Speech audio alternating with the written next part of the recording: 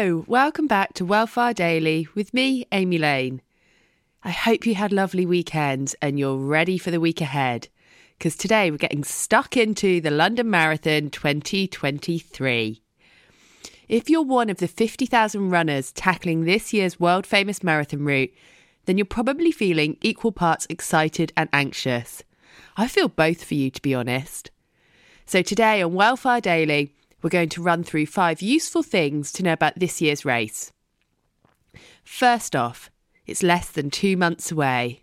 But you probably already know that, because no doubt you're in your training peak. I remember this time. My body and mind started to feel really fatigued, and I questioned whether I could do it and also whether I wanted to do it. I was just exhausted. Not only were those long distances a complete energy zap, but I found it mentally exhausting trying to juggle work, a bit of a social life, and the full-on marathon training plan.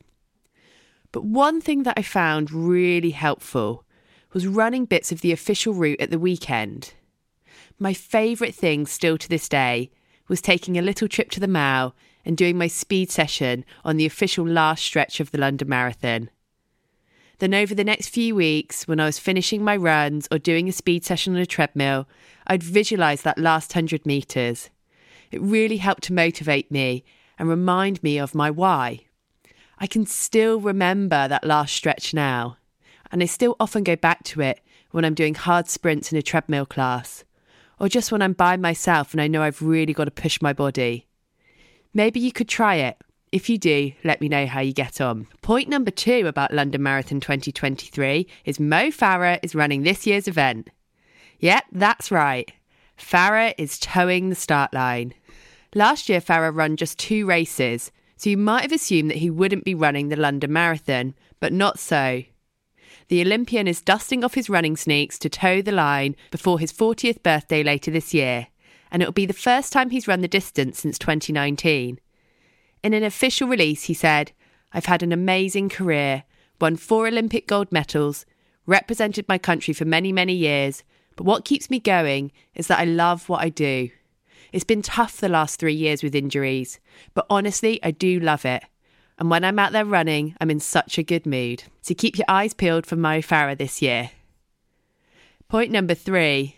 Although Farah's running, it's actually a massive year for female runners. In fact, the London Marathon team have gone as far to say it's the greatest ever field that they've assembled for the elite women's race. So if you're not racing this year, you'll want to tune in on the 23rd of April to watch reigning Olympic champions and national and world record holders go for marathon glory. And expect it to be a fast one, as 10 of the women running have run inside 2 hours 19 minutes and 5 have gone under 2 hours 18 minutes in previous marathons. Poof! I feel tired just reading that out. On to point number 4. When looking at the female runners, keep an eye on Eilish McColgan.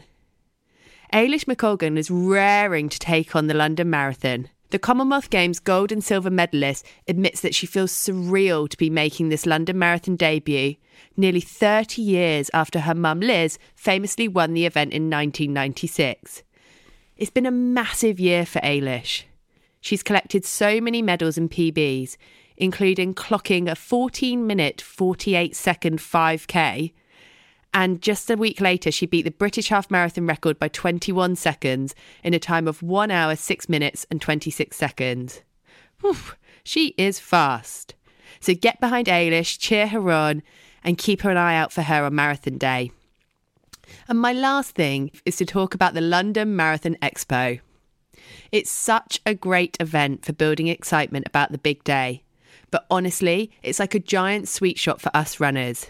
So you want to go in there and keep a little control of yourself, because there is so much kit, gadgets and gizmos to buy that you might be tempted to buy them and then use them on race day. Please don't.